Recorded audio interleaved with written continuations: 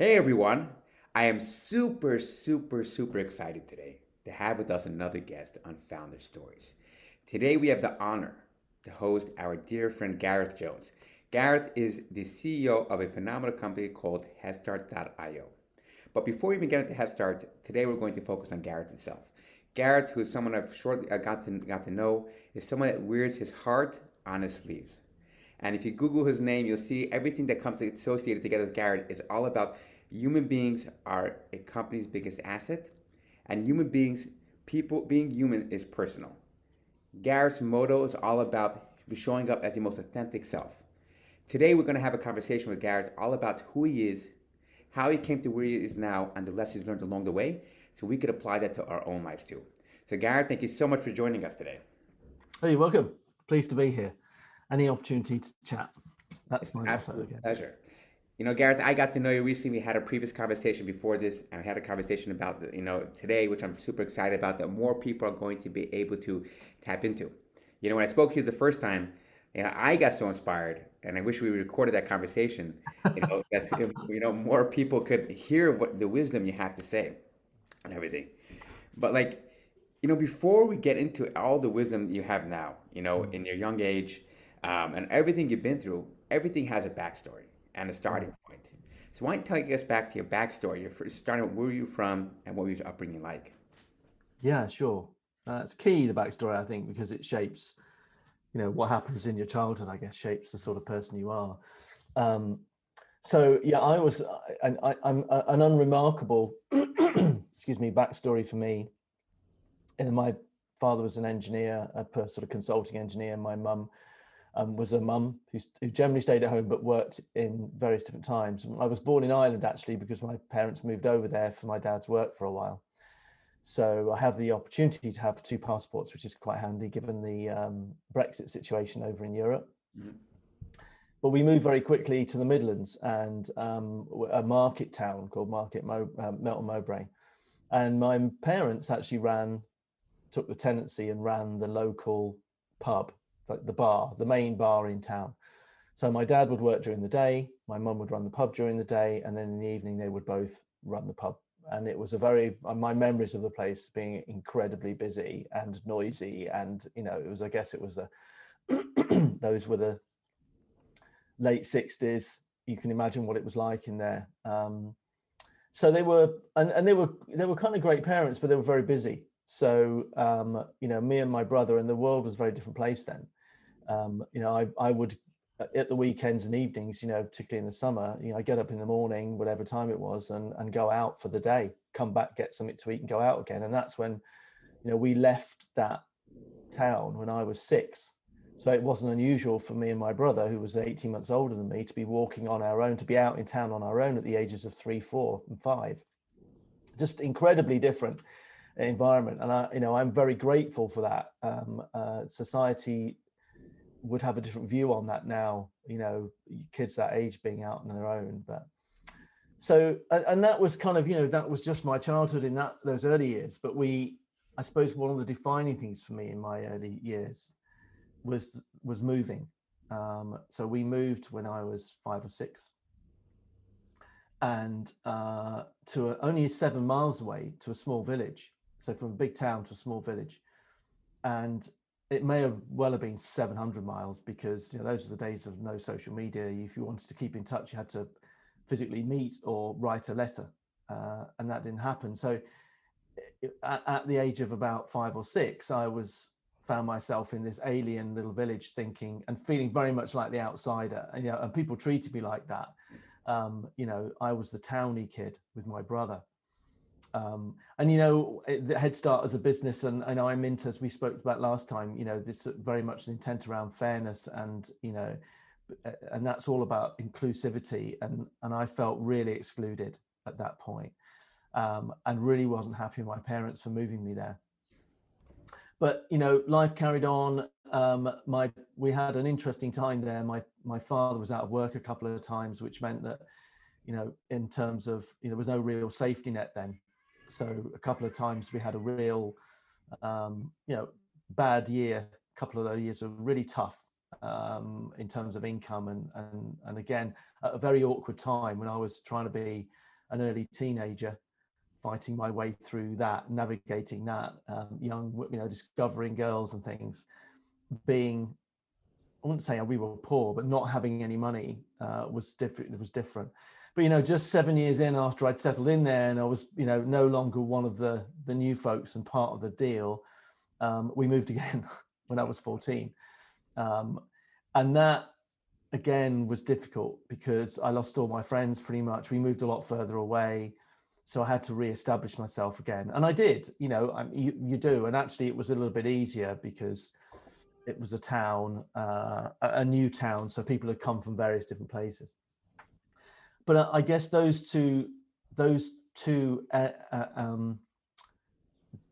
periods, those moving a couple of times, undermined my self-confidence and made me understand, I suppose, or made me feel what it was like to be excluded and have to fight back in. So I developed this, my response to that, I think, psychologically, was to develop a way of fitting in, right? Understanding what made someone tick. And if I wanted to be accepted, I had to sort of do that. So, and then I stayed there, and I then went and did my A levels and went away to college, and again, not an unremarkable rest of education, but I think those early years were pretty defining for me, because they probably embedded a little bit of the imposter syndrome in me, a bit of self-doubt that manifested itself in imposter syndromes when I began work, I think. Wow. I mean, it's first, it's so true. I mean, the neurons, I was recently reading, the neurons that are get formed when we are a child are the neurons that we associate together for ourselves today as an adult. Mm-hmm. So there's something called the implicit memory, which when we, act out in a situation today, that gets us triggered or something like that. And which could trigger the same example you mentioned, let's say example, imposter syndrome. Like we're coming to a situation today as an adult. And there's no reason for us to have imposter syndrome, but for some reason we have that imposter syndrome. It's an implicit memory from a young child to the age of 5, where we had the feeling of to act out imposter syndrome. And and it's funny you mentioned, because a lot of times every backstory is essentially, it shapes us who we are today. No, totally. It totally undermined my confidence in the early years, and I felt that as I was, going through the work. My first work, during my career, I guess, but certainly in my early career when I was younger. Right, and especially you mentioned your father was went through a difficult time, which must have been a difficult period for you also, and the feeling of being excluded, when you can move into a new town, which it should also, it's all these things relate to each other. It's only you think about it, if we live in utopia where if only people helped each other, included each other. And essentially, obviously, the world would be a much better place, but why can't we just do it? Just a simple, basic question. Why can't human beings just include everyone? Why can't you just be nice to each other, There's no rule in the Bible that says, thou shalt be an asshole, Yeah. You wouldn't believe it, would you? Yes. So, you obviously go through this whole entire period, you're coming into your own self as a teenager, going to university, you graduate university, you're looking at the world, and then you're looking for your first job. So why don't you tell us about your early stage career, and then we'll go through everything else. Yeah, I think probably the thing, I would never, I tried at school, and I think that second time I moved academically was a bit of a disaster, because I think internally I kind of rebelled a little bit, because up until then I was a pretty good student. I did my homework, did my stuff, got my grades, got my passes, I was fine.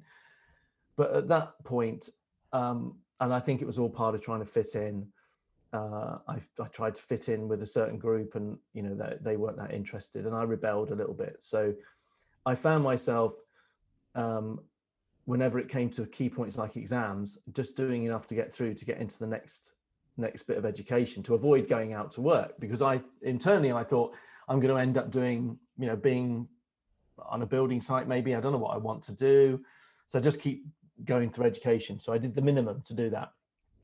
But by the time I graduated, I had changed my mind completely. Those years as a young guy particularly are really difficult to navigate, I think. And my last year was professional exams for HR. So I was really spent that year much more engaged in what my career was going to look like, and that actually I could have a career as a professional. This was new to me, right? This education might actually pay off. And so my first job was in a manufacturing business as an HR, personnel officer, and it was a large factory and so on. And it was an incredible training ground from an HR perspective. But I remember when I started work there thinking, wow, how, I can say backward, but how controlling this environment is, how stifling, suits, hierarchy. I'm a low conformist kind of individual, so I'm naturally very curious, and I didn't either take very well to this command and control kind of environment. And it wasn't really about me, it was about the way that everybody else, and there was a particular hierarchy around people on the shop floor, the staff, the knowledge workers versus the shop floor. It was awful, really. And I couldn't get my head around that. But it was a great environment. I sucked up the work.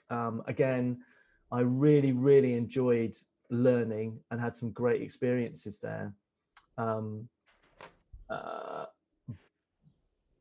Yeah, and I think that was me blindly just getting into work. But by the same token, what I was doing was I was throwing everything I had into the working life. I was kind of sucking up. This was my opportunity to prove I was good, I suppose, but I was very, very interested. That started me on a journey of just working, probably too many hours, but at that point I was sucking it up. But those early days were I was questioning a lot. Why is it like this?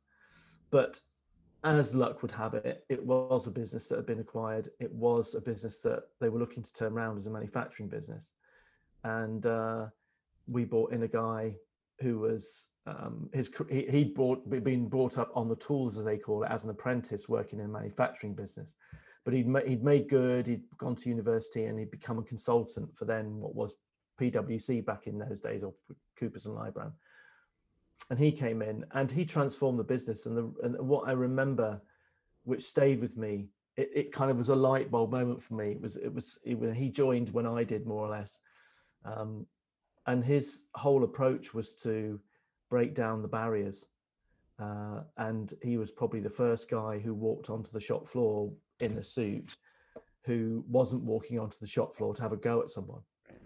He was walking onto the shop floor to go, hey guys, what's happening here? And what do you think of the place? And when things go wrong, what do you think the cause is?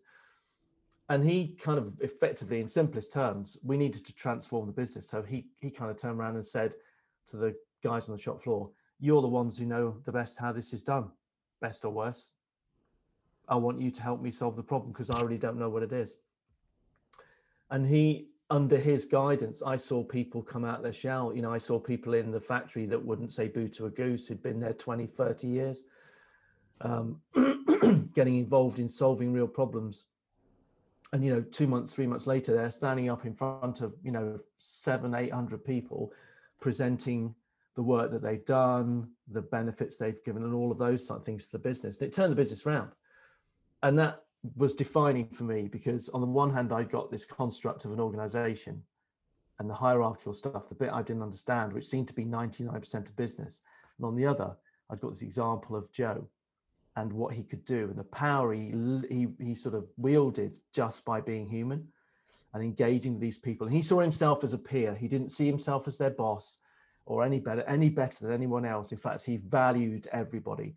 And for me, that really started my early career going, oh my God, which is which? I really like this, but I don't see anybody talking about this much. But this bit over here, the vast majority of the way we run the business don't really like, or a vast majority of businesses running like that. So yeah, I guess that early stage was the defining moment for me in terms of trying to really getting into the world of work and understanding what made it tick. And I learned a lot from Joe. it resonated with me very strongly, what he was doing, Right. how he'd done it. Yeah, and I mean that's amazing. You always have that, that career pivot in the sense that you see something. A lot of times, like you mentioned, like, you just think this is the way it is, and it can never change. It can never happen. And it comes along a guy like Joe, who's like, you know what? No, let me show you guys that it actually is a different way. There's a Yeah, different way how to do things, and which essentially the whole motto, Joe, is very similar with yours. In a sense, take care of the people. mm, People are the most important thing. You know, yeah, you don't want to have a place where people wake up in the morning being like, damn, I gotta go to work today again. Like I mm, gotta go to the shop floor. Um, and see, like Joe made that transformation you, which obviously led you into this whole entire career of HR, of making, changing businesses, mm, everything over there. yeah. No, So without a doubt. why don't you tell us, you go to there, a lot, you've been through a lot of, career transformations, career pivots. From my understanding, you've been laid off a few times. You went through a lot of difficult things in different times in your journey. Take us through, the point of, during your earlier career, getting laid off, the emotions that come together with that, you know, and how you like, you've looked back now in hindsight and continue to hold strong back then and or now. Yeah, sure. So I think it started with, so when I did that first job for about 4.5 years, and I learned a lot there. So, and then inevitably I wanted to go and uh, grow, and there wasn't really room for that there. So I got into another job, my second HR job for what is now Nestle Purina, and that was interesting in that I did extremely well there. I got promoted early. I was there for about 4.5 years or so again, but uh, that had a manufacturing part of the business, and I visited that. It wasn't where I was, and they were successful and going through transformation, but they weren't doing it through the people, which was interesting. So I went there with this toolkit that I'd learned and wanted to spread the gospel, and they weren't really interested. They were doing it all by numbers, and they had some success by that. But that period there, although it was very successful for me, I did really well. I ended up after 4 years really questioning whether HR was the best place for me, because I couldn't see this organization. It was saying, and so were others, people are our most important asset, as we discussed earlier. But I couldn't see it as lip service. I couldn't see it being really there, in the heart. And so I made, I guess I laid myself off the first time. I made this decision that either this HR stuff is just fluffy nonsense, and really it's just about being tough, and you just need to get with the program, Jonesy. Or there is something in it. It's just that it's only a small fraction of the people believe it. So I was thinking about getting a job outside of HR, and a search and selection company that was working for me. We were looking for some senior roles across Europe. I got to know them really well. They said, "Why don't you come and work for us?" And I guess in my sort of period of frustration, I said, "Yeah, why not?" So I just went and I left the HR profession, and that started a much longer journey for me. And here's where I am today. I'm now running a business, which was my ultimate goal. Have been for 3 or 4 years, and I've run a business before for this too. But that was the start of this jumping off a cliff. And I think the challenge with that was that, having grown up the way I did, with this, sense of lack of confidence and everything else, then bizarrely, I was undermining my or stretching my self-confidence by moving out of everything that I knew. I was taking a huge risk with my career. And that was probably the biggest initial transition point. And initially it was great. I did a year. I liked it. I thought it was going to go well. I thought it was great. And then I got sidetracked into technology, which was another kind of positive journey, because we were looking for tech, because I couldn't believe how bad the environment was. That got me into the dot-com boom. And then it all kind of just fell apart, because the dot-com boom went bang, and the company I was involved with was where I first got fired, because the guy who ran it was a megalomaniac, and we didn't see eye to eye, and particularly didn't see eye to eye with one of my colleagues, and he thought because we were close he should get rid of me as well. Now, ironically, someone with low confidence, uh, my nightmare was security and losing my job. And at that point, I'd just got family, just had a baby, and that was my complete nemesis, that I might lose a job. And at that point, I thought, you idiot, you left a great career in HR. You should have just kept your head down, sucked it up. You'd be, another 3 years under your belt, etc. And my dad, I remember saying to him, why do you give up your corporate career? I was like getting it from all the angles. But my worst nightmare had kind of come true. Here is a guy, I moved away from what I knew, took a whole big bunch of risks. I've got myself mortgaged, not mortgaged literally, but I've got a family on the way. I've got to try and work about house. I've got all these things going on, and I haven't even walked out of a job. I've been fired. My worst nightmare. So all of my insecurities were screaming, obviously. I for weeks I was lying awake at night, waking up at 3 o'clock in the morning and so on. But I got through it. I went out there, I found another organization and another job, and I actually went through a series of different things at that time. And I faced my demons. Right. I had to. And actually, it worked out okay. The world didn't end. There was something else around the corner. And when I look back on it, for me, that was, I'd almost ripped up the whole thing and thrown it away. But I managed to step out of doing HR and step into more commercial jobs. And,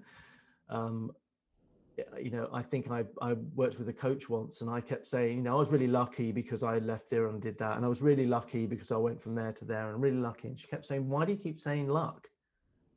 What you're doing is you're engaging with somebody else, and somebody else is seeing your potential and saying, why don't you come and work with us? And that was a bit of a light bulb moment, that I kept writing stuff off to luck. Again, your natural psychology is to write yourself down, right? Is to go with what you know. That's why, people go back to abusive relationships. It's unfortunately where they feel naturally comfortable, even if they don't want to be there. So that was that. My world had fallen apart, and I'd got through it, and so I knew I could probably do it again. And I think that, again, the second time, when I'd taken on a company, turned it around, sold it to a parent business, and we got on like a house on fire, me and the CEO, and I was there for another 4 years, and then the market collapsed, and that caused a lot of tension in the business. And at some point, she got sick of hearing what I had to say, and I left the business. But again, I made something of it. I had survival instincts, and actually it was the best thing ever. So it's this kind of, it's good to face into your demons. Right. And, I always have this motto that nothing, and I'm sure it can be for some people, but generally speaking, I think it's going to be this bad. And actually it's only this bad, really. Yeah. The rest of it's in here. This too shall pass. Yeah. As somebody I don't know once said. So I think that's instrumental, is that bit in the early career was actually my biggest fear came true. And then I realized actually there's still life after it. And, and if I continue to engage in the way that I wanted to, and pursue this thing about being human and use my personal relationships to do that, then it'll, I'll make good of it. Right. Wow. I mean, you just touched upon so many incredible points, which, essentially the daily life of every single human being. And one thing I've seen somewhere, and I've always thought this, that, and it goes straight into the point you're saying, nothing is ever as bad as it seems, and nothing is ever as good as it seems. It always falls out and lines up in the middle. But a lot of times, during the period of going through it, you're like, holy hell, the whole world's falling apart. Everything is, breaking loose. Everyone's out there to get me. You start harboring all those resentments and everything over there. And you're like, it's that fault. But then we forget to take responsibility. But at the end of the day, when you step out of that zone, you're like, wait, that wasn't so bad. I made it out alive. Like you said, the world did not fall apart. You Yeah. know, the world does not revolve around me. I'm a one person here that's trying to contribute to the bigger part of society to make a difference. But everything, it's a very important thing to matter that like if you get laid off or something else happens, you will make it out. You will, and it'll be Yeah. okay. Like there's a diagram that's going around that shows the careers. It goes up and down, up and down, up and down. You're that typical thing going through that. People think that career when they see a CEO, for example, or a founder, and they only see the end journey. But they don't realize there's a whole 20-year previous journey where, for example, by fighting through, self-confidence, imposter syndromes, getting laid off, going up, going down, things like that. At the same time, you also had defining moments and everything. I mean, every single human being needs to know about this whole entire thing because we all deal with imposter syndrome. Yeah. And like, how do you deal with imposter syndrome now today?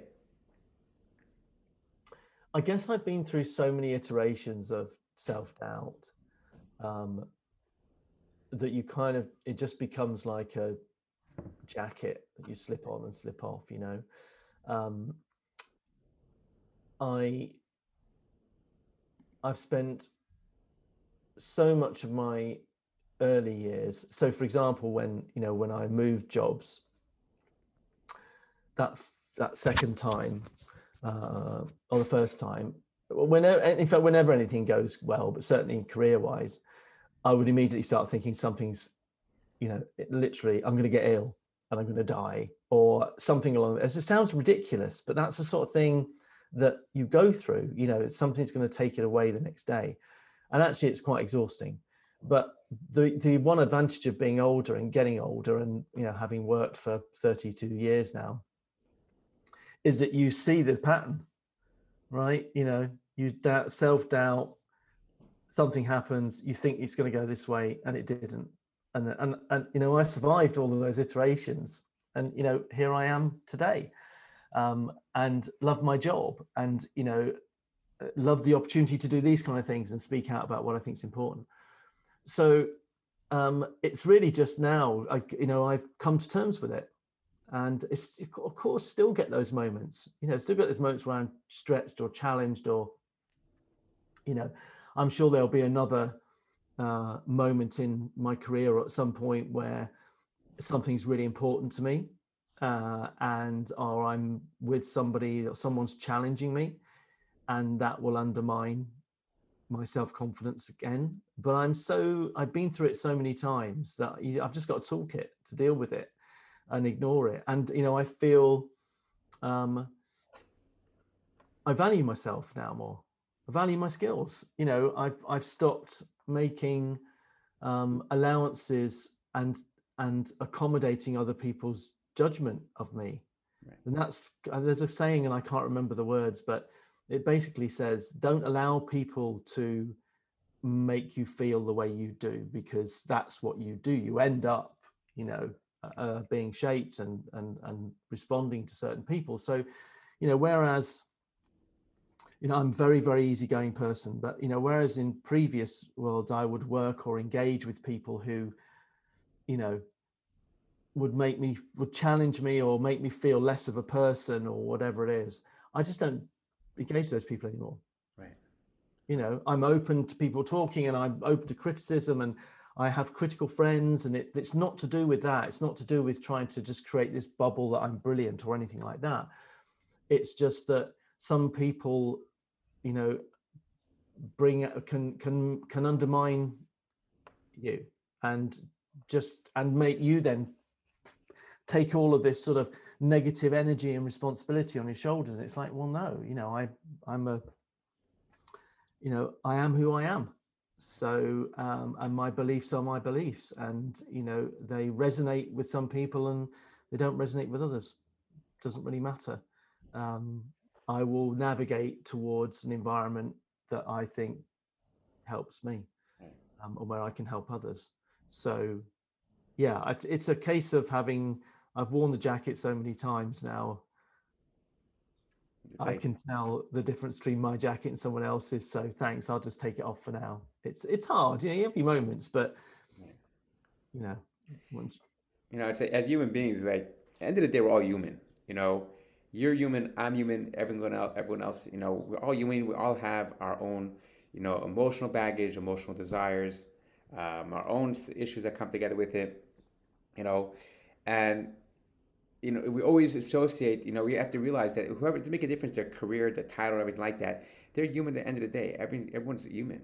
And, to get blinded by something external is no point in it. And people that are, that are wearing their externalness on the outside only shows a lack of internal what's going on inside. It's something funny while you're talking. I mean, so many different things coming to my mind, but there's one thing, would you ever judge someone else as hard as you judge yourself? Right? So it's very easy for us, like, to beat ourselves up, like, and ready to have all these self doubts like that. Would you ever think of that on someone else? Would you ever judge them that harshly? We have to learn how to be kind to ourselves. It's like to be kind, to take care of ourselves, to appreciate ourselves, to listen to that voice when it comes inside, the anxiousness, the anxiety, the insecurities. It's trying to teach us a lesson when it comes into us. Mm. And it's not something that a lot of times, we run away from these feelings of fear, feelings of stress. We bury it down, we throw it away. Yeah, It's like, no, absolutely. I mean, I think that's a really strong point in that, over the years, there's been this growing narrative when I started, probably 10 years into my career, when companies were pretending even harder that people mattered. They started talking about bringing your whole self to work, which probably started 20 years ago or more. And they really don't. I don't think they really knew what they were saying, right? Because they didn't and haven't really wanted you to bring your whole self to work. And I think that is incredibly important. So in my business, in the Head Start organization, we have a kind of a mantra, which is, from my perspective, that there's an order of things that are important. And, for most of my career, I wouldn't say I was a company man, because that's a kind of an old-fashioned term, and it's probably more akin to my father's generation. But, very much the company comes first, and because that pays the bills and, etc. And in fact, that's how I started my career, thinking I've got to keep the job. No matter what happens, I have to keep that job, because the job and the salary allows me to live a life and everything else. And actually, that kind of approach probably cost me my marriage. So, or at least contributed to the fact that I wasn't around enough. I didn't see my kids enough, etc. I was tired and so on. So I think it's the opposite way around. And, again, I'm sure people will disagree with me, but my time has told me that, and has manifests itself in our approach at Head Start, which is, for me, the most important thing is that you, as someone who works in Head Start, be their best self, right? Physically and mentally. And that doesn't mean I'm interested in or I have to know what you're doing physically and mentally to make you sure you're your best self. But that's my objective, is to make sure that that's your top priority. So that you are, you find the working pattern that suits you as an individual. So that's times and place. You fit it around your life in a way that suits you. And you look after yourself and do whatever it is to make sure you are the absolute best you can be as a person, for you, not for the company, but for you as an individual. And if you do that, then you'll turn up to your team as the best you. And if everybody did that, we'd have a team of best yous, best thems. And if that was the case, that team would then bring its absolute best to the company. right. And that is the order in which it should happen. Unfortunately, for most of my working career, it's been the other way around. Company comes first, then your team, then you. And in the context of the best you, it is absolutely what you described. The whole human being, whatever you are, I don't want you to be disguising it or masking it or suppressing it or anything. I mean, clearly there are some things you might want to keep confidential, but if that's the case, just let me know. We'll organize something around it. But I don't want anybody to feel that they are anything other than their authentic selves in the workplace. And I believe this is absolutely important. And especially from a leadership perspective, you have to be an authentic person, and you have to allow people to be their authentic selves, because that's when they feel most comfortable. You know, we're all the same. You know, when have you felt at your sort of in the most flow where you feel like you're doing your best or whatever? It's a combination of whole sort of things, even down to the way you dress, right? I'll dress in something that, and I wear black t-shirts and jeans. That's all I wear. I'm known for it, right? I've done for 20 years.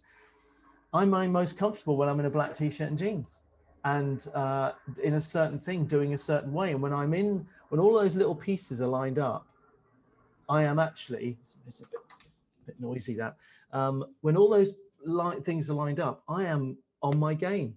And you know, why am I on my game? Because I'm not conforming in any way. I'm not saying, oh, well, you know, I'm going to go and have a good day, but actually I'll put a suit on because I have to put a suit. I'm not 100% comfortable in it, but I'll do it.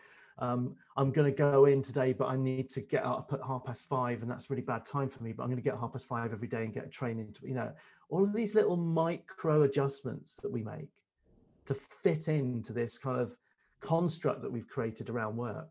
All they seek to do, in my view, is just chip away at the real you. Right. And you know, when we say we want your whole self at work, when we say people are our greatest asset, when we say we want to create an environment that is inclusive and, you know, and fosters belonging, that means, you know, handing everything over to the individual. You show up how you need to show up, and that brings the best out in you, because then I know I will get the best out of that person. We will get the best out of each other and we'll deliver. And in 32 years, I've researched this and I've talked to people. I've, you know, worked in hierarchical organizations. I've talked to business leaders who behave that way. And then I've gone the other end of the spectrum. And I've run businesses myself, and I've run it in a slightly more autocratic way than I do now in history, run my teams in a way like that. And I can tell you, after all that time, and maybe I'm a little bit stupid, but after all that time, I haven't changed my mind one bit. Right. The way to go is, you know, people, treat them like adults, create a great environment for them, let them be themselves, make sure they look after themselves, enable that, give them great feedback, engage with the positive in them, and also help them through the other bits.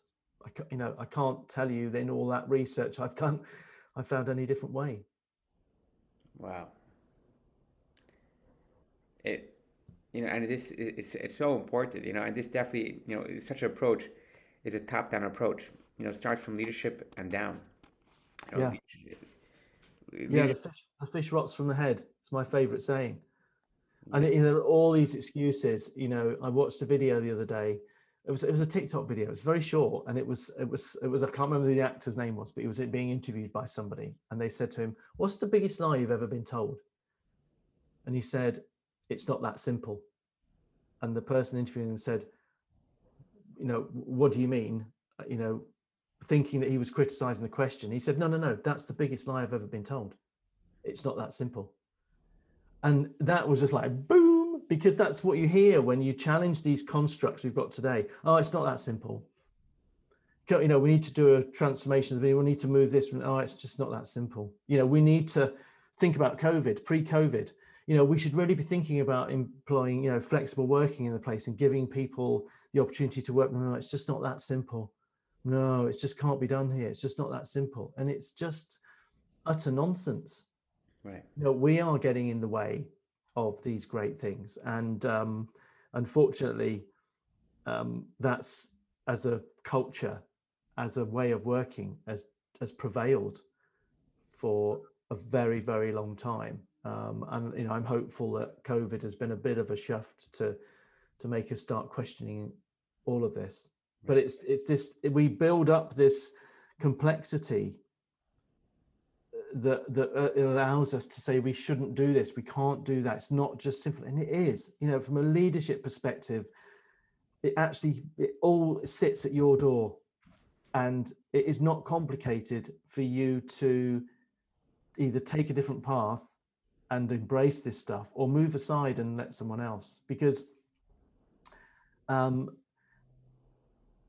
there are many examples of turnarounds where, if you look at the really good turnaround, somebody didn't come in and spend hours poring over finances and looking at share prices and, doing structure charts and doing that. They kind of just walked in and they said to the organization, hey, we're in a bit of a mess, guys. And this is, we're in it together. How do we do it? If you look at some of those really good culture change stories, the leader stepped in and stepped up and was a human leader and got people on side, got their trust. There's several examples of it. And leaders are not good at doing that. Our current crop, they're not good at doing that. And I think that's, we need as professionals, HR professionals particularly, need to hold the mirror up to the leadership and say, there's problems in this organization, and in reality, the problem stems from leadership, i.e. you. And it's so true. Like the leader, let's say a company's going through a difficult time. Most times the leader, the first thing they're going to do is, okay, let me look at the sales numbers. Let me look and say, why is sales numbers not up to par? And then, okay, let me look at the sales team. Let me look at the process. But you're missing the first point of the whole entire thing. Why don't you go to the salesperson and ask him, hey, how are things at home? How's your relationship with your whatever relationship you're in? How's your relationship with your friends, your family? Are you going through a difficult personal time? Are you going through some type of addiction challenge, whatever else it may be? Because at the end of the day, it's not the fact that I'm showing up to work, I'm motivated. It's my first step is something's wrong with me that I'm going through. Yeah. Right. Yeah, And totally. we miss that key point because work is something. It's what we do. It's not who we are, right? But most times we show up to work at this is our whole life is work, but we have this whole entire other thing over here, and we have to make this whole thing over here, which is our personal life, of who we are as a human being to develop and grow. Because when we grow there, most times we grow and work if we're in a place that's a great environment to help us foster the growth and everything like that. Yeah. I mean, Yeah.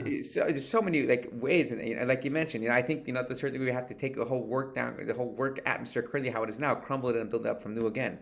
No, I think you're right. The best, my examples, and I can only show it, is where people, it goes back to, like Joe, my guy from my first job. He was successful because he took a human approach. He was interested.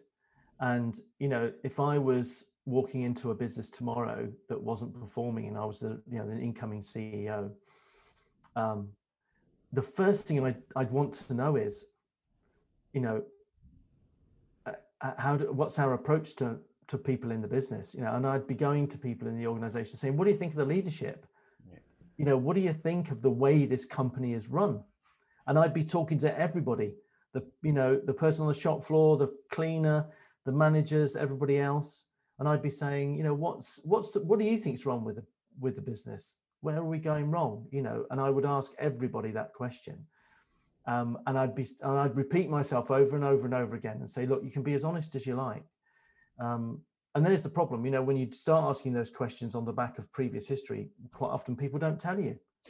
Right. They'll do an engagement survey and tell you that it's a 5 out of 10 from a culture perspective, but very few people then will be prepared to commit to writing on that questionnaire why it's a 5 out of 10. Because immediately they fear, if somebody knows I said that, I'll get the sack, all these kind of things. And, 99%, there've been TV programs, Troubleshooter, what's that one where the Hidden Boss, all of these programs on TV where the Undercover Boss, all of these things. When you run Peel the Onion, it's all the same thing. Decisions they make at the top, they're not connected to the rest of the business, and they're not understanding the person. Look at those programs, look at those engagements. The human ones win out.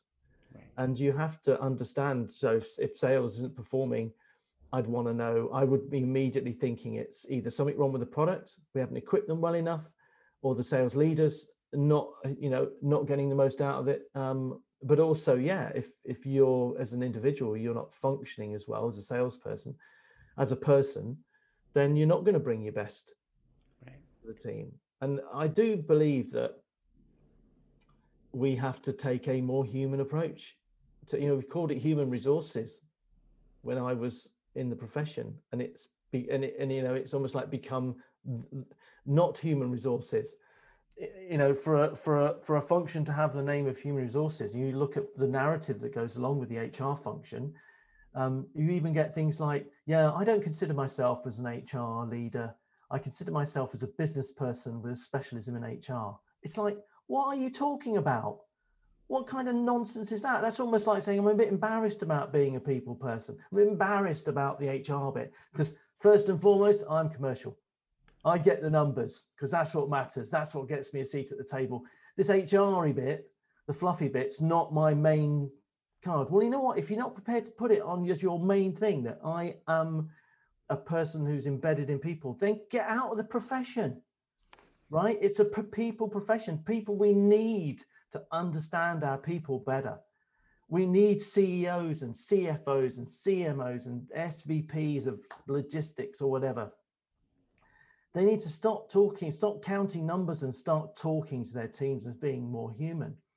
And the fact that the human resources profession has been dancing around the fire for decades and, you know, trying to make itself appear more commercial, to make itself more accepted, it's nonsense. And even, you know, been talking about HR getting a seat at the table and being more commercial every year for 32 years. We're still talking about it. You know, it's a human, it's the profession that's supposed to understand the nuances of people and help leadership understand that. And right now I see, you know, I've seen over the years this kind of almost like, I don't want to be known as an HR person. I want to be known as a commercial animal, as someone who really understands business. And I am got the, you know, I've got the HR backpack to carry. Well, you know, that isn't HR. You know, people are business. Without the people in the business, you're stuffed. You can talk about your product. You can talk about your own genius as a CEO because you've come from XYZ company and you turned a business around there. But there isn't a product or service out there that wasn't delivered by somebody's idea and then somebody's careful hands to craft it, someone to market it, someone to, etc. You know, so we owe our people a lot. Right. Wow. And we don't recognize it. So then what does the future of work look like for you? You know, Big question. because you know, you talk about. I mean, I'm with you 100%. We need a change. You know, and like you're right. If you look at most human resource officers, it's all about, you know, like it's a commercial thing. It is, and it's like, how can I make it to the top of the ladder? Um, and every other aspect, you know, within the workforce culture, a lot it's all about like how can I get promoted, you know, and then you have the internal politics and the bullshit and like that, and the other types of things. But like, how do we make what's the future of work look like to make this environment where I can show up with my heart on my sleeve? I could walk in today and say, hey guys, I had a hard time, let's say, at home last night, and therefore I'm out of my best today. Or, you know, I have my kids' recital. Let me go. I want to go join that. Or I have my friend's birthday party, or whatever else it may be. But how do we create an environment of work that I can show up as my full self? Yeah, I think the only way that can happen is with a fundamental shift in leadership attitudes. And what the next 5 to 10 years is going to be really interesting because, you know, I've no doubt that, you know, 20 years time, which will be hopefully beyond the point at which I've retired, there will be, you know, work will be more flexible. It'll be more human. It'll be more these things. Because I think generally speaking, there's a trajectory, right? There's a macro. It's far more, you know, just things like, you know, dress. Organizations are far more informal and probably a bit more with the people program now than they were 30 years ago. So this is general direction of travel. But it would have taken 20 years. And you know, for that to happen, and certainly around flexibility and so on. And COVID has shortened that 20-year timeline by 19 years, right? So boom, on one aspect, one key aspect of work and the relationship with work, which is around this, you know, commuting, structured working day. The problem with that shortening it by 19 years is that we've got the leaders that we've got today that have these frameworks of control or frameworks of 9 to 5, frameworks of the way we are. they would have moved on, retired, or their frameworks would have retired over the next 20 years. And, people would have come through with slightly more, as always does, each generation of leadership brings its own. And I think it's going in that direction. So now we've got this, as I called it, it's this tectonic plate shift, boom. And that's caused sort of leadership tsunamis and leadership earthquakes everywhere, because all of a sudden we've taken their limited beliefs about what is possible and blown it out the water. Right. And they've had to embrace it. And some have gone, well, yeah, I didn't believe this would work beforehand, but it has now, and that's actually amazing. And yeah, well, maybe I'm prepared to think differently, and maybe this is the future, and they'll walk on. But it's a tiny proportion of those people. The rest are confused or sitting there going, I don't like this, because although we say the world of work has changed, that's the only context that's changed, right? Everything else is the same. The leaders are the same they were 18 months ago. Their attitudes are the same. You look at this in amongst this whole working debate, where will you work, whatever. The working day is still seen as the same. There's a lot of people I know who have been, under a lot of pressure, even though working at home, to make sure they're on between 9 and 5, right? Even though they might have challenges at home. There's the construct of presence, be present in a certain place hasn't melted away. So we've got all of these, we're still hanging on to these constructs, even though we can't control the people. So that I think is going to create a huge challenge for a lot of these leaders, because these leaders are, CEOs these days are, tall. So we tend to take tall people. They're men, largely speaking. A lot of them have come from, from finance. They're financial people. COOs make the natural choice, isn't it? Either a really good senior operator or a financial person. The FD becomes a CEO. And they've had these behaviors around control and hierarchy. These people have been schooled to the point that they are today. Right. And that, in my view, is the wrong schooling and approach for what we need for the world of work that's been dropped into us 19 years early. Mm-hmm. So you haven't got a hope in hell of trying to change the organization without the buy-in and the leadership at the top end. So we're going to go through a year or a couple of years, I think, where we're going to have to triage these leaders through it. And if HR is going to have a role, it needs to be the tough coach. It needs to stand up and be counted and say, right, Mr. CEO, we do need to embrace this, and we need to go even further, right? We hang on to your hat. We need to give people full flexibility, remove the hierarchy, engage our people, build their trust, treat them like adults. And when these CEOs say, no, it's complete rubbish, they need to say, it isn't rubbish. Here's the mirror again, and you're in the driving seat. Or they need to leave the company and go somewhere where they can make that happen. So the answer to a more, people-oriented, whole self at work, better working environments, it sits with those CEOs and their immediate teams, but ultimately sits with the CEO. And some of those people, and I don't even know how many, but I'm going to say quite a lot of them, are going to find that shift very, very difficult, because it is a complete, about turn from everything they've been schooled and know in terms of leadership and leader behavior. They've got to change some fundamental habits. Now, the interesting thing is they've probably for the last 10 years been reading report after report after report and going to event after event after event run by McKinsey and Harvard and Stanford and all of those organizations, telling them that organizations that run like this and love their people and engage diversity and you're going to outperform, you will get more revenue, do all this and do all that. And yet, what do they do about it? They do nothing. They ignore the reports. They don't bite into it. But, that moment I think is now coming. COVID, despite all the negativity it brought and the destruction and bad things for a lot of people, it took one of the biggest limited beliefs of leadership and disproved it. Right. And proved that the reason we're not making these changes isn't because we physically can't, isn't because big organizations can't do that, isn't because X, Y, and Z. It's simply because the leadership chose to ignore it because they didn't believe. That is it. You can argue all sorts of things, but at the end of the day, if I'm the CEO of a blue chip, in multinational business, I can make those changes or I cannot. It's that simple. Wow. And a lot of it, is sometimes when leadership buys into their own self.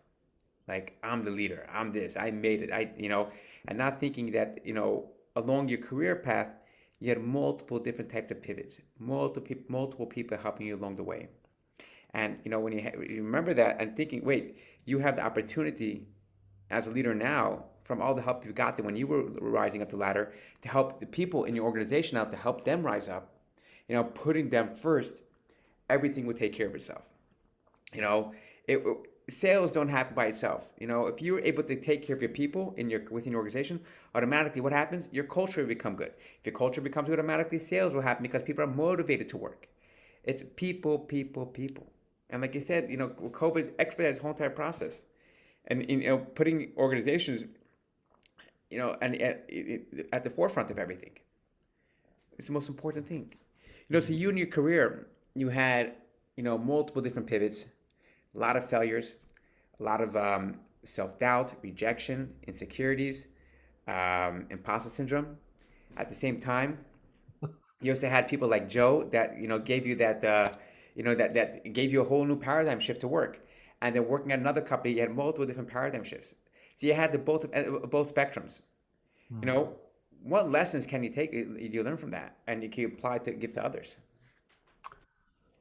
I suppose the one, and I don't know whether ultimately this is a personality thing or what, but I guess I sought out and saw people like Joe, and my gut was telling me that this just made sense. And so I found, and in those days it was when I came through the leadership of a guy like him, I started to look around for other examples, and got very curious about how good organizations ran and so on. But it was difficult then. The internet didn't exist, so you had to go to the library or read a magazine or find a book. But over time, I found good examples. I found Ricardo Semler in Semco, and his book Maverick, which again was a defining point in my life. It's one of my favorite books of all time, one of the best business books of all time, one of the best HR practitioner reads of all time. It's absolutely essential reading, and he was doing things that we're considering doing now and thinking are sort of leading edge people stuff. Even some of the things we're not considering doing now because we think it's a leap too far, he was doing nearly 40 years ago. So I think that validation over the years of looking at those things and seeing them, because 20, 25 years ago, people would just say, yeah, but they're a special case. They're an outlier. Can't happen here. And I've learned that it can. I think so. The lesson one for me all through my life has been, my gut is there and tells me, trust your gut is number one. Feed it with information, check it, sense check it. But trust your gut, because what my gut was really telling me was drawing me to something that where I would be successful, where it would resonate with me, right? Because that's what you're doing. That's what it's, I guess, saying is I was looking at the way Joe was behaving and others and going, I get that. That makes total sense to me. I will work hard for this guy. But because he trusts me and I trust him and all of those things. And I think that was really important to me. That's the important lesson I've learned is that, my gut, I always go on my gut. I will then feed it with data depending on what's going on. But, if I smell a rat, there's a rat generally. And if I feel good about something, then I'm going to pursue it, even though I don't have the data, but I will try and back it up with data. So I think that's that's a key learning for me is, it's important for me to follow my intuition around these things, and,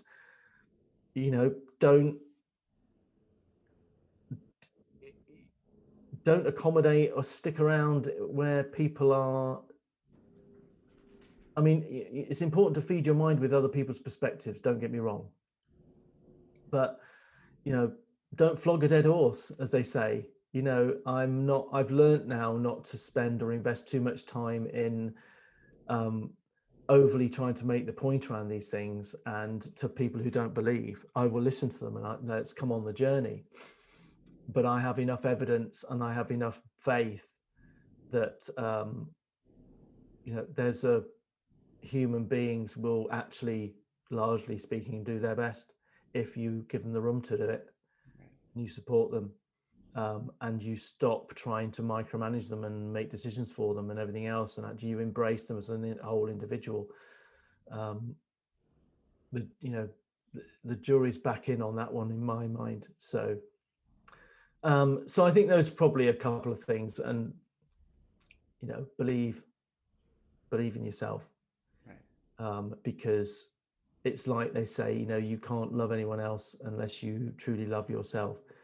And it's the same with belief and all of those things. You're so easy to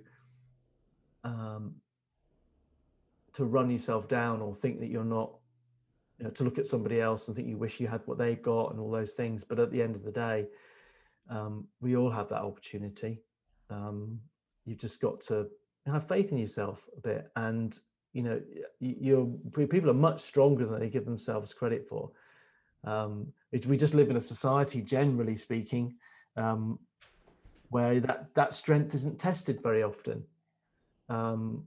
and you'll find it. You just don't let these things undermine belief. Self-belief, I think, is really important. Right. I'm blown away. Like, I have no words. Like, emotionally, I'm feeling it all. And you touch upon, like, the daily struggles of us, what it means to be human beings, and what it means to be a human being within the workforce, and work everything else, and how we confuse it too. Learning how to show, as you said, show up as your true self, believe in yourself. As human beings, it works like this. You have something I don't have, and I have something you don't have. And that could be a personal trait or something. And when we come together, I become your supporter, you become my supporter. And then we're able to create a third thing, which is much bigger than us. And if we learn how to do that, within the workforce, quote unquote, right? Which the whole workforce thing, is a whole separate, get into that later, the whole conversation. But when we learn how to treat each other with respect, show up. There's all these gimmicks. Let's get this sale. Let's do this gimmicks in sales and marketing and things like that. End of the day, you're human, I'm human. Let's get on the phone. Hey, if I need it, I need it. If I don't need it, I don't need it. That's it. Simple like that. Why do we have to play all these shtick and games and everything? Human to human. But like you said, show up as your true self. Show up as who you are. Know that you could grow. Know that, yes, I have weaknesses. Find the company that's able to support your growth and to help you. I mean, these are the most important things. Like, so but at the same time, these are the most important things, and also but a lot of times, working in a workforce, this is all, it takes, we put our career first sometimes. Most times we put our career first. We're taught, we're brought up in society that, like you mentioned in the beginning, you went through your own personal journey. For example, your dad got laid off and you had to go through that difficult time, which set an impression within you that you need security, you need financial security, right? Which made you work, get into, workaholism, and to apply yourself before that, and make that before everything, which, like you mentioned before, affected your family life. Yeah. How do we do that? And then we still have them, and that mindset's still there today.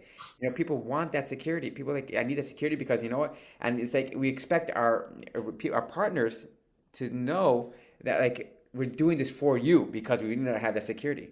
But really, it should be flipped. And I mean, yeah, no, absolutely. I think this is a really important dynamic, because I grew up like thinking that in the world of work, because of my relationship with work and my relationship with the company and my boss and the nature of work, the construct of work at the time. And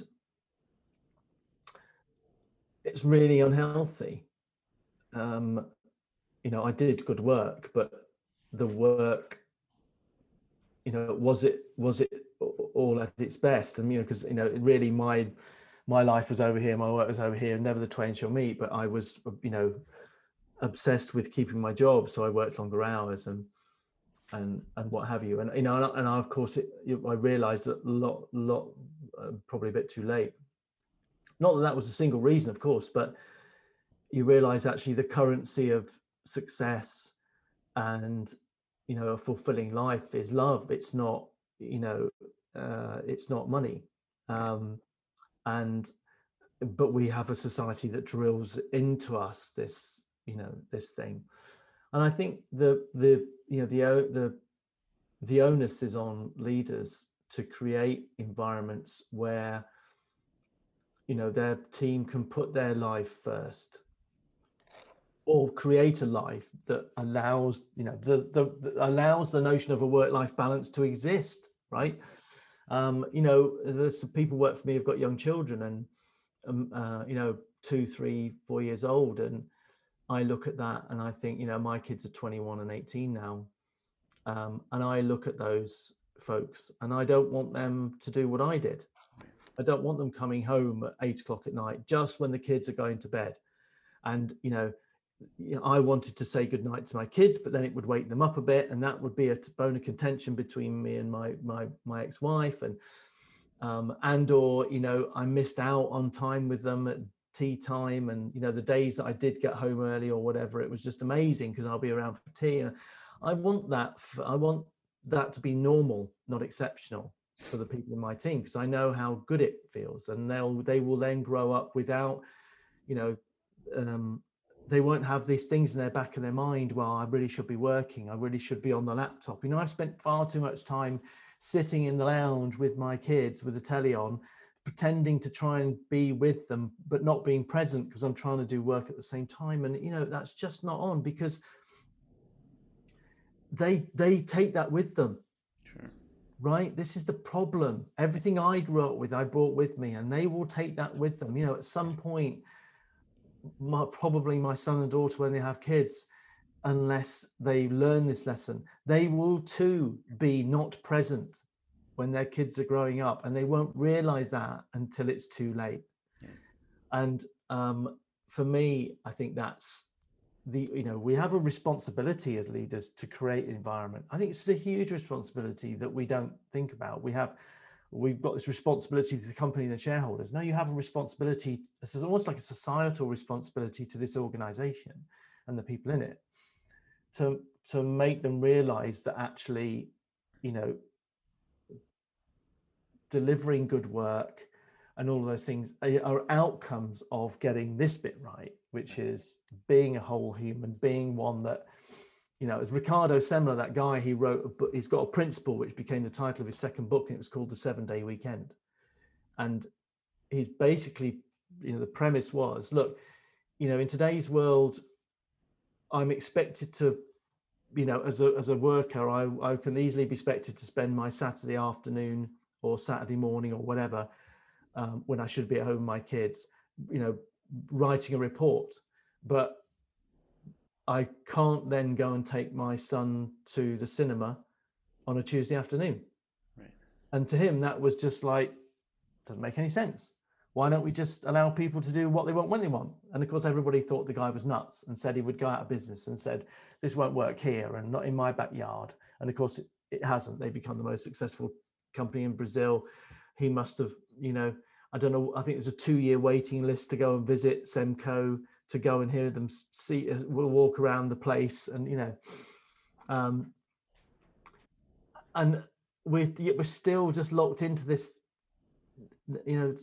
like it's weak. It's like a weakness. This is it. It's almost like if you're a leader that goes down that path, it's weakness because you're not controlling everything. It's weakness because you're allowing people to surface non-work things and allow certain emotions. This goes back, decades. This goes back to, like armed forces, don't show weakness, stiff upper lip, be strong.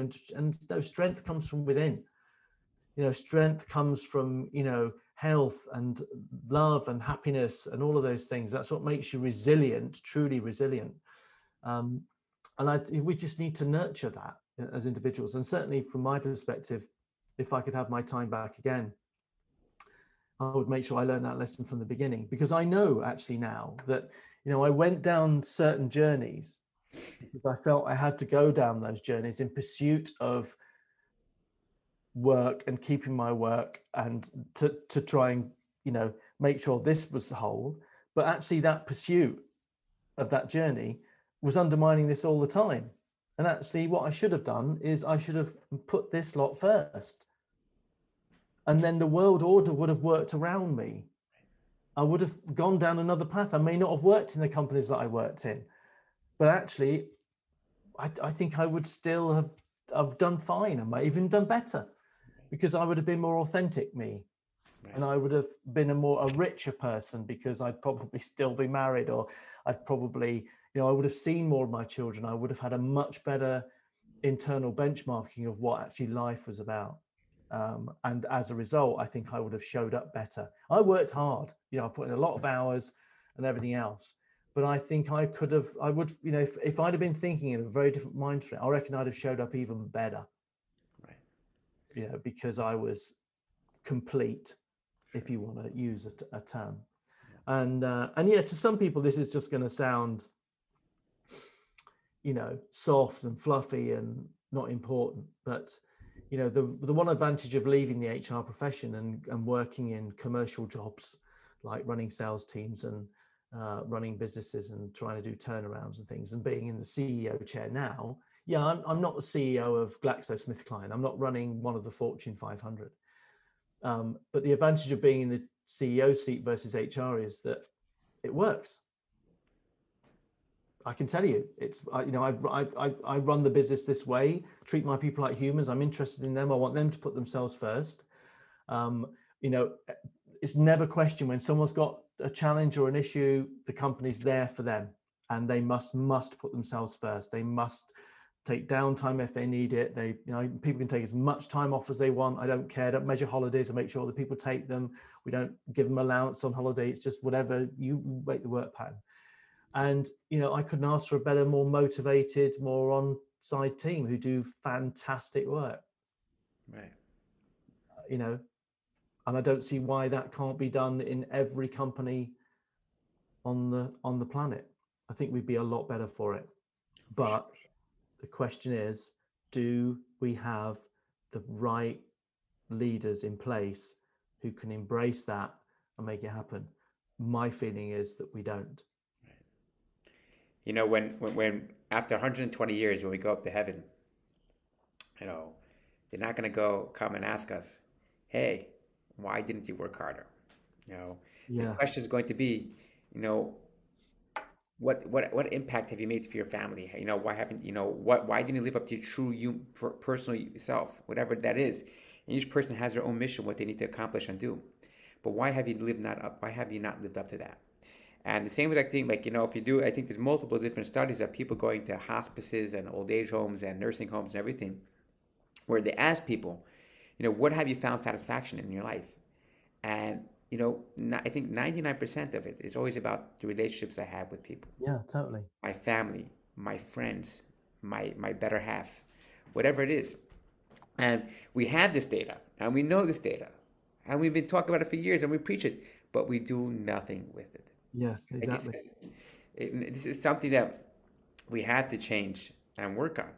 And like you said, it starts from leaders and down, and goes further and further and further, until it goes to the doorman.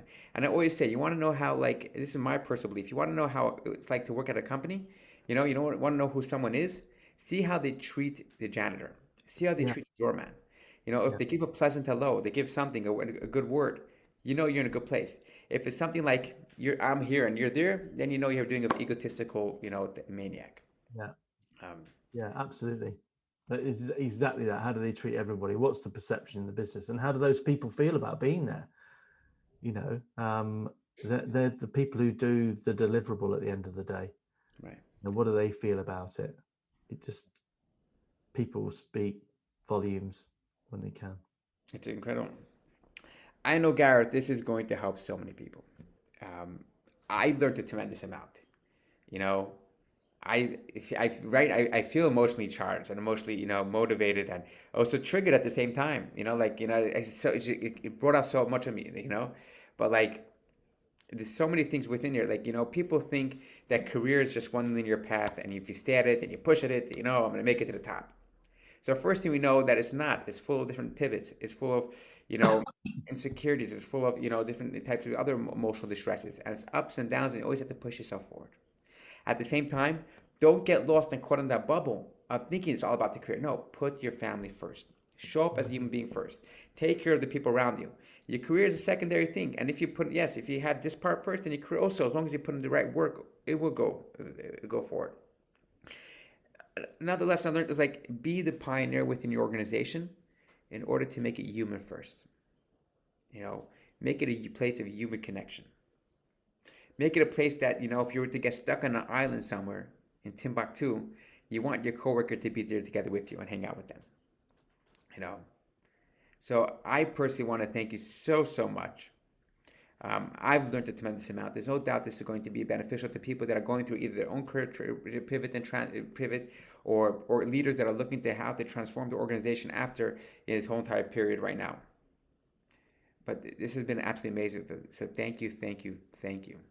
No, you're welcome. It's been great. I loved I love to talk about this stuff, and it's been great to chat. And thanks for the opportunity to share my thoughts with the world. So yeah, it's been great. Thanks for that. Appreciate it. My pleasure. Thank you.